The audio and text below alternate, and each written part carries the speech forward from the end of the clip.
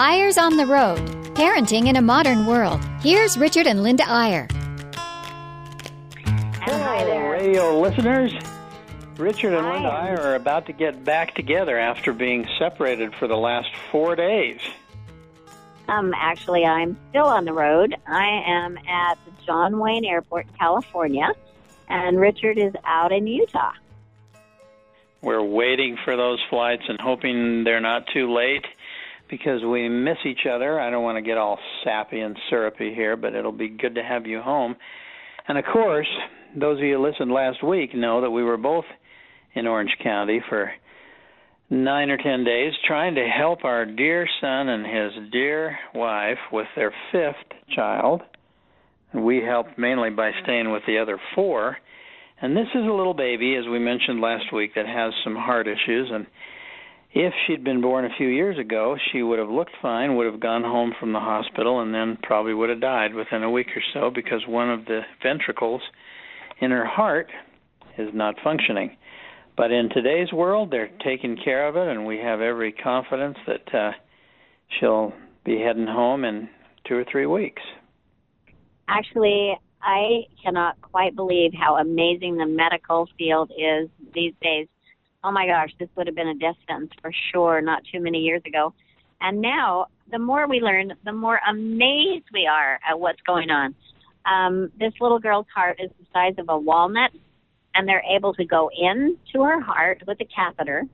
And they are going to, actually today, they went in through, and they had the most amazing experience because they went into the ventricle and opened up the right, the pulmonary artery, which is what we needed to have opened up. It was closed up. Went through there. Now, by the way, through there. Now try to imagine this happening in a little heart the size of a walnut that's beating 120 or 140 times a minute. It just, it blows our minds, and we're just so grateful. And we're grateful for the stalwart son and daughter-in-law who are standing up under this kind of pressure, and actually magnificently so. And you want to give a few more details, Linda, but the main thing we want to do as we progress into the show today is talk about the kinds of crises that come to all families at one time or another. They take different forms, and they have different degrees of severity, but the thing that's so interesting to us as we've watched families around the world is that crises does one of two things to a family. It either explodes it or blows it up or causes tremendous problems and ongoing discord, and that's usually in a family where commitments are not strong, or in families that are committed to each other. I'm just going to say it, Linda, maybe this is too strong a statement, but crises invariably bring greater strength and greater unity among family members. Well, that's absolutely true in most cases, although I have to say, well, first of all, let me just start by saying, I think I mentioned this last time, when somebody asks us how our kids are, because we have 9 of them and all kinds of different variations of one of every kind, it really is interesting because I always say, well, everybody's fine except the ones that are in crisis this week, because somebody's always in crisis, it seems like. I mean, whether it's buying or selling a house, something simple like that, to this really complicated heart issue. But it really is interesting that it as you said, Richard, it can go either way. We have been advocating leaving your children something so that they can enjoy life after you've gone, but not too much, and all that kind of thing. And we got a response on a column that we did last week saying that my parents left us a house at Bear Lake, our siblings, and it has absolutely destroyed our family. It's become such a divisive thing because we didn't agree before we started who was going to manage it and how we were going to do it. So I think a crisis like that, it can either, as you said, blow you up, or it can really refine you. It's a refiner's fire, these crises. And as long as the love and support is there, I think it's the latter. Well, and I don't know how many people would consider being left a house at Bear Lake a crisis, but the crisis developed because apparently there weren't enough instructions or provisions or whatever in that will to cause that family to become more united rather than more divided. But But the crises that we have, that's a crisis of its own making, so to speak. But health crises and crises with disabilities and crises created by the cruelty of others, like bullying or other things. I mean, there are just so many. It's almost an overused word, crisis, but there are little ones and there are big ones. And I'll tell you, one thing about the big ones is they make you appreciate the small ones. It's like you find yourself wishing, oh, man, I wish I could go back to the time when the thing I was the most worried about was, that we were having a little hard time paying our mortgage or whatever. Those things in the face of a crisis like this one with this little granddaughter seem almost like pleasant things because they're things that you can work on and struggle your way through, and they're not things like a life and death crisis, which nonetheless does create great bonds. I think all of our family members have prayed a little harder. I know we all have this last week, and we've felt closer to each other just through that kind of soul-searching and prayer and hope and all the other things that happen when, especially a little baby, something about an infant being in crisis where there's nothing that the infant has done to bring it on, and there's nothing the infant can do about it, and there's nothing the parents or the grandparents can do about it, and really you're down to sort of two sources of hope. One is the medical profession, and two is God. Yeah, I should really reverse true. the order on those two, by the way. Yeah, probably so. But it is really true that, there are so many different kinds of crises, and I think wherever you are listening to this show, whether you're in the car, whether you're at home or far away or whatever, it really is important for you to think back through the crises in your life. As we mentioned last time, we hope that people don't think our life is just a bowl of cherries, because so many things have happened. When I think of the crisis, we almost lost a child once who was hit by a car and went through a windshield and might have been brain damaged and destroyed both of his legs, and he thought his life would change forever. And actually, I think that was a huge refining process for Jonah and for all of us. I mean, his love poured out from everyone. He was a middle child, and I think by the time he got done, he was never really a quote-unquote middle child again, because everyone showed their love so much and support and so on. And now he's strong as an ox and fine, but at the time we didn't know. And I think that brought us all together. Well, it sure did. And ironically, this really is kind of a stunning irony. Jonah's had a number of near-death experiences. In fact, he's had more crises physically than all of our other 8 kids put together. But the irony is he's our 5th child, and he was born 9 weeks premature and spent his first 40 days in the University of London hospital.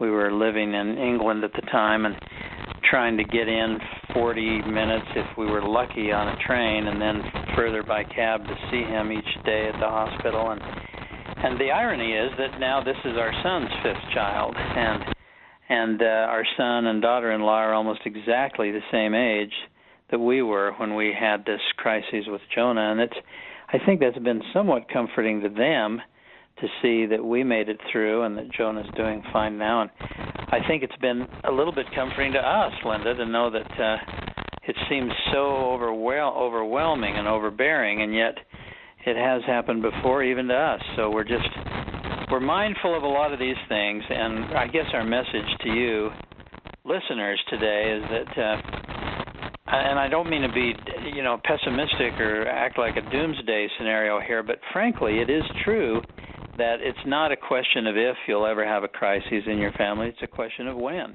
and it's a question of what kind it will be. And the bigger question is, when that happens, will you build on it as something that draws your family ever closer together and that bonds you in the effort to overcome the crisis, or will it just sort of be the last straw that causes the family to really come apart? And certainly we pray for you and for all of us that it'll be the former. We have, sometimes it's a family crisis. I mean, everybody's been involved in this, praying for this little baby today. And again, next week, it looks like she'll need another procedure. But sometimes it's just one person. So our youngest daughter was dating a guy that we all thought was a done deal on a marriage, and then suddenly he changed his mind and went. And she has been devastated. It's like the end of the world. And she knew, and we knew, that it would, in the end, it would work out for the best. But while you're in the crisis, it is so hard to see past the really hard stuff right in front of your nose. So, as you think about your crises and what's going on, whether it's something which seems like a silly thing at this point, a breakup, or whether it's a lawsuit or something that's really horrendous in your life, you really need to think about whether you can make it better by going through the crisis or whether it's going to tear things apart, as you said, Richard.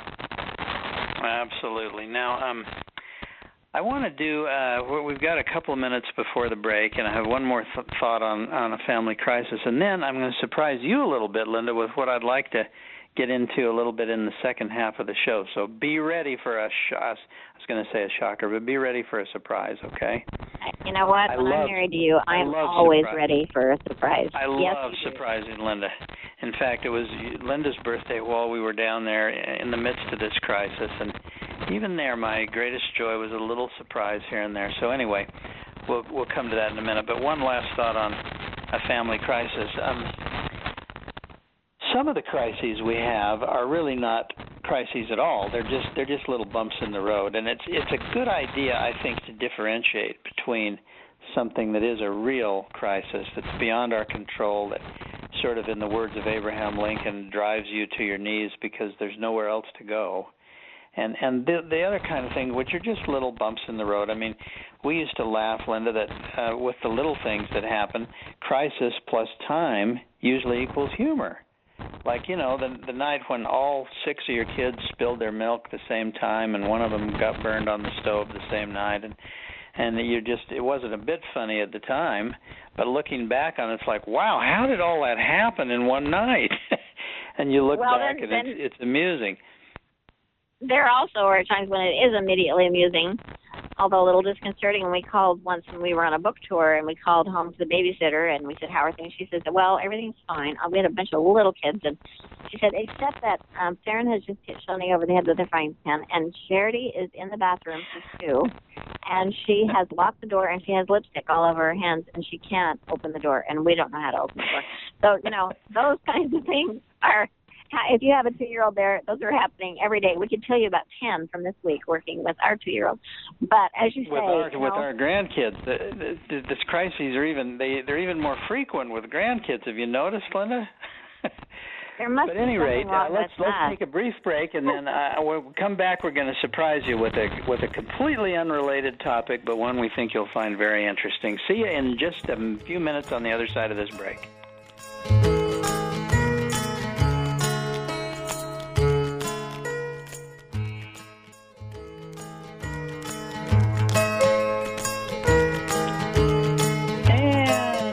I even changed phones during the break, Linda. Do I sound better or worse? Yeah, you sound better. There was a little static, sorry about that. But anyway, I can't wait for the surprise. What's up? Well, Linda, while I was waiting for the show to start tonight, I'm watching TV. You might be able to guess I'm watching the NBA playoffs like I always do, right? So of course. And what I'm focused on, and what so many people are focused on, is this owner of the Los Angeles Clippers. And by the way, I think it's appropriate to bring sports in here for a minute because our show follows, not on the reruns, but on the live one, it follows the BYU Sports Show. So we might still have a few sports fans on the line. But even if you're not a sports fan, you probably know that the owner of the Clippers made some horrendous, racial, racist statements about African Americans, and he is really taking the heat now, and the NBA is trying to decide what to do with him. But it prompted a column that we wrote this week in the Deseret News. It's actually not out yet, but it will be in a couple of days. And I just want to see what some of you listeners think. I wish we had feedback on this because, Linda and I are old enough to remember the 60s and the 70s and the civil rights movement and so on. And frankly, it's one of the greatest things that's ever happened in our country. The way we finally got past, so we thought, the incredible problems of segregation and racist people and everything from the Ku Klux Klan to just ridiculous bigots who seemed to thrive in this country for a while. And we really kind of thought we were past that, but then every once in a while something like this owner's statement comes up to remind you that unfortunately there's still a lot of prejudice and a lot of bigotry in our world.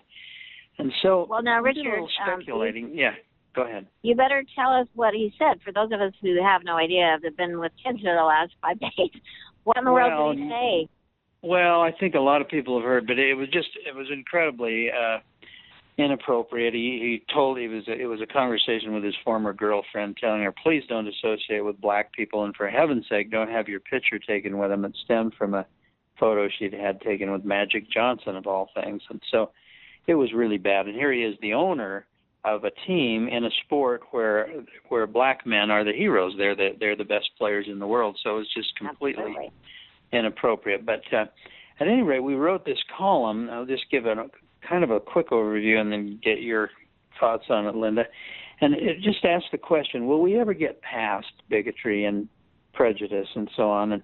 And we started thinking of one of our favorite hymns, which is a beautiful song called If You Could Hide a Kolob. And the third verse ends with, there is no end to glory, there is no end to priesthood, there is no end to so-and-so. And the last line is, there is no end to race. Now, maybe W. Phelps, the author of that song, had meant the human race. I don't know. But if he meant race in the sense that we usually use it, then I kind of hope he's wrong. I kind of hope there is, at some point, an end to race, at least an end to racism. And I even mentioned there that some of our kids have lived in such integrated neighborhoods, such completely integrated in the sense of interracial marriage and all kinds of generational change, to where you can't really walk on the street and say, well, that's a African American, or that's an Asian, or that's a Caucasian. There's so much mixing of the gene pool through interracial marriage and children that you really can't tell. And I personally think that's kind of a delightful thing, and I think it's probably good for the human race. It's the opposite of inbreeding. It's like really reaching out in the gene pool and having wonderful variety, and it creates beautiful people. Some people might be horrified at that idea, but I hope not, because one of the possibilities, and demographers are seeing this happen, we're reading more and more articles that people are becoming more alike, but at the same time, in some ways, more beautiful. And I just think we may, despite this horrible statement by this owner, we may be getting to a point where people are not judging each other by the color of each other's skin. And the reason I bring it up on a parenting show is you parents out there need to go the extra mile to try to be sure your children really and truly understand that the color of one's skin does not matter to God, and it should not matter to us. Yes, I absolutely agree with that. We know we're going to get some pushback on that because there are a lot of people that just don't believe that. And, of course, it's not that we don't want races to be like when we're traveling now in the U.S. You used to be able to tell where you are because, there were different stores and there were different, activities and so on. And now all of these giant chains have taken over and you can't tell where you are because it's all the same. There's always the Chili's and there's always the McDonald's, there's always the Burger Kings and so on and so on. But because these people that have these ethnic faces are beautiful, we don't want that to end. It's great that you can look at someone and say, oh, I think you're from Mexico, or I think you're from Israel, or whatever. And you're right that you can't tell as much as you used to be able to. So, but I think that's a beautiful part of life that you can tell. I mean, we can usually tell when we come back to America that we're here because there's so many people that are overweight after we've been in Asia.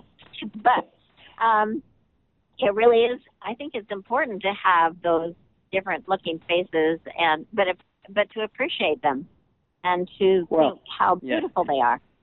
Yeah, I'm glad for that clarification, Linda. I'm not suggesting it'd be wonderful if we finally got to a point where everyone pretty much looked the same. I mean, that'd be terrible. That'd ruin the wonder of diversity. But I do think that we're actually getting a wider variety because, as the world goes on, what I hope, and this is silly to speculate, but I hope we always are able to say, I'm proud of my heritage in Africa, or I'm proud of my ancestors in Ireland, or whatever. I hope we retain the heritage and the characteristics of some of our wonderful ancestors, but at the same time, I think there will be enough.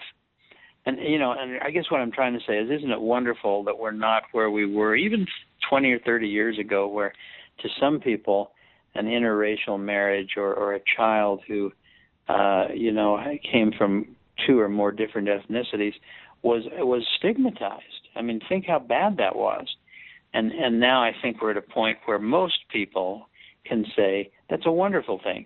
Not that we want everyone to be the same. On the contrary, this is what we're saying, how wonderful it is that there's lots of variety in the world, but that we recognize human beings are human beings. And I think, absolutely. And I think in some places in the world, you made a good point, Linda, in some parts of the world, in some parts of this country, it's more important for parents to emphasize that kind of tolerance and racial appreciation than it is in others. I mean, we used to split our time between homes in Washington, D.C. and in Salt Lake City. And when you were in Washington, D.C., you didn't have to do a whole lot of teaching about diversity. I mean, the kids' school class looked like the United Nations. I mean, every race you could think of was represented right in their classroom. But when we were back on the East Bench of Salt Lake City, which, by the way, has changed here even since then, you could walk in their classroom and they all looked like brothers and sisters. And I think the more homogeneous your neighborhood and your school is, the more important it is to teach your children how wonderful it is that all human beings are equal, and that race is something that adds to the beauty of the world and not ever something that should create any sort of negative feeling or prejudice. Well, I have to say that I'm a little bit prejudiced the other direction lately, because they sent us a picture of the team that went into work on our little granddaughter today with huge heart issues. If you missed the first half, she was born with really big problems with her little walnut-sized heart, and she went in today for a procedure, and they sent us the team, and there was Dr. King, N-I-G, which obviously was some kind of Asian name, and then three of the four other people were Asians. And the first thing I thought was, oh, thank goodness, those Asians are so smart. Well, that's a little bit racist in itself. In the opposite direction. They're so darn smart. I mean, they really are. They have a different educational feeling for the world, and they are just absolutely amazing. So I don't know, maybe I shouldn't say that out loud, but I mean, I was so delighted to see that that she was in such good hands. Well, it's a wonderful thing, and one of the blessings we have in our life, Linda, is we travel so extensively, and I think we can genuinely say there is no part of the world we've ever been in where we haven't found a wonderful collective bunch of things to admire about the people who live there and the people who originated there and the history of that area. We've all got parts of our history that we're not proud of. I'm not proud of the slavery that went on in this country or of how we treated the American Indians. But so every country you go to has some black marks on its historical record. But the people everywhere we go, by and large, are so wonderful and so similar. I mean, to me, that's the amazing thing, that we've had such a history of differentiating people by the colors of their skin, where in fact their common qualities, the things that are the same, their humanity, their love for each other, their ability to look and try to do the right thing, are so vastly more important, and they cut across all nations and all people. So that's what we need to teach our kids. We do, and as we wrap up today, we hope that we've helped you think a little bit about the crisis in your life and figure out whether or not that has helped you or not. And the fact that, the world crisis of prejudice is hopefully getting better, and so that we can love one another no matter what. See you next week on Eyres on the Road. Bye-bye.